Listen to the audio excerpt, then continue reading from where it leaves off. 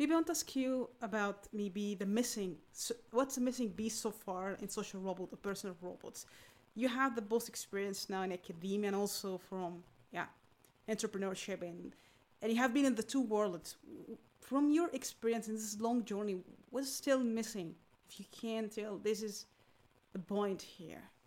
Yeah. So, I mean, in terms of what's missing in terms of seeing, social robots, kind of finally fulfilling our science fiction dreams of being a ubiquitous technology, in our human spaces. I mean, I think in the most basic sense, what's been missing is sort of the killer billion-dollar business case for it, right? I mean, I think it's really that simple, right? So, if maybe we're coming upon that now with, again, global aging society and so forth, but this sense of like, if you're really going to turn the research into, a ubiquitous technology, you need a viable business case. And it's not just enough to kind of hobble along. I mean, you probably want something that's like radically successful, like, the personal computer, et cetera, et cetera. So it's a challenge right now. And part of it's because, I mean, as we appreciate in robotics, building things can actually move and interact in the physical world.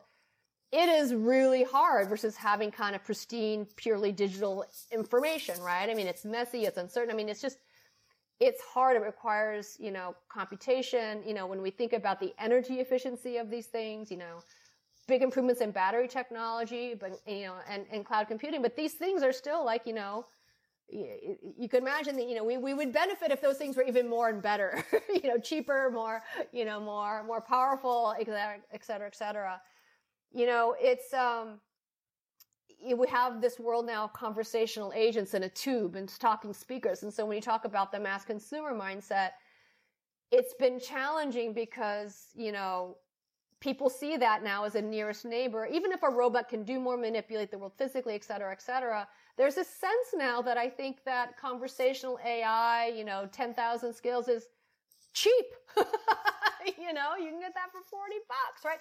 So that is a kind of a business trend that's kind of like working against us, right? So I think, we need to kind of find, again, this really compelling business application that, the physicality and the abilities of the robot are essential. There is a price point that people are willing to pay, whether that's a company or an individual, a consumer, like there has to be a market for it at a price people are willing to pay. All these things have to align. I think, they will eventually. I mean, I don't think anybody has ever doubted or questioned that there will be a time when autonomous robots are ubiquitous. It's just, we have to find that kind of killer business case for it to really like get out there in a big way. Otherwise, it's going to continue to be smaller opportunities, startups trying, it's been definitely kind of fits and starts, but I think the derivative is positive. I think we're getting closer, but we haven't quite nailed it yet. And there's forces that are making it harder given other nearest neighbor technologies and now perceived price points and value of those technologies, which, obviously were extremely expensive to develop. If you're a huge multi-billion-dollar company, you can kind of, quote unquote, kind of give it away for free. But if you're a startup, you actually got to make a profit. So it's tough. It's tough for young companies, the innovative, disruptive. It's hard in robotics for young, innovative, because that's typically where disruption happens is with startups, right? It's hard in robotics for early stage companies to do that, right? Anyway, so I think that's a big part, just a very practical part of what hasn't fallen into place yet and kind of some of the forces that are making it challenging. Yeah, that's a really good point. Maybe I want to ask you your opinion. I think there was discussion about, for example, the pet robots, for example, like dog robot or cat robot versus the actual cat or dog. That one of cases. Or for example, also for other companies that try using arm robot, for example, helping elderly in home. For you, there's many factors here. The aspect that's connection that we have with the human, and also I think that what you have been working on, expression and movement, and that's how empathy increase and connection. But when you see this example, do you think some cases doesn't make sense to you? I mean, do you disagree with certain approaches in social robots? I don't know if you hold like controversial views or you disagree with certain approach in designing social robots, whether in academia or in social life, like. So, I mean, maybe one of the advantages of kind of the slow ubiquity of social robots, and particularly because that's my area of expertise, is because it's not like you flip the switch and they're out there, and affecting millions of people's lives like AI has done.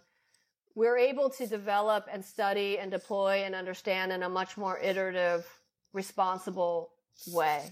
So within academia, we can try to understand, the scientific aspects of it. We're becoming more and more acutely aware of the importance of the responsible design aspects of it. We are starting to understand more and more how people psychologically and emotionally engage with these technologies. We are starting to look at, use cases, potentially like highly impactful use cases where this kind of technology could be particularly interesting and effective. So in some sense, because it almost by definition has had to move more slowly and gradually, we are better able and positioned for, the researchers basically to really try to provide, the scientific, the computational, the sociological, the design practices, the insights on how we try to do this in a way that really makes sense for people in their lives, right? I think if this became an overnight success and went, viral, so to speak, I mean, we would have found a lot of like, whoa, that was unexpected. Oh, So anyway, maybe, it's been, kind of a backhanded advantage maybe. So in terms of the controversial aspects, I think, I don't think it's controversial, but I would say one of the big questions that now kind of drives my philosophy and my work is, so much of AI out there is about driving efficiency and productivity and kind of the business of it, et cetera, et cetera. And, I find myself asking the question, well, what does it mean to build, an intelligent technology that actually helps us to flourish as human beings?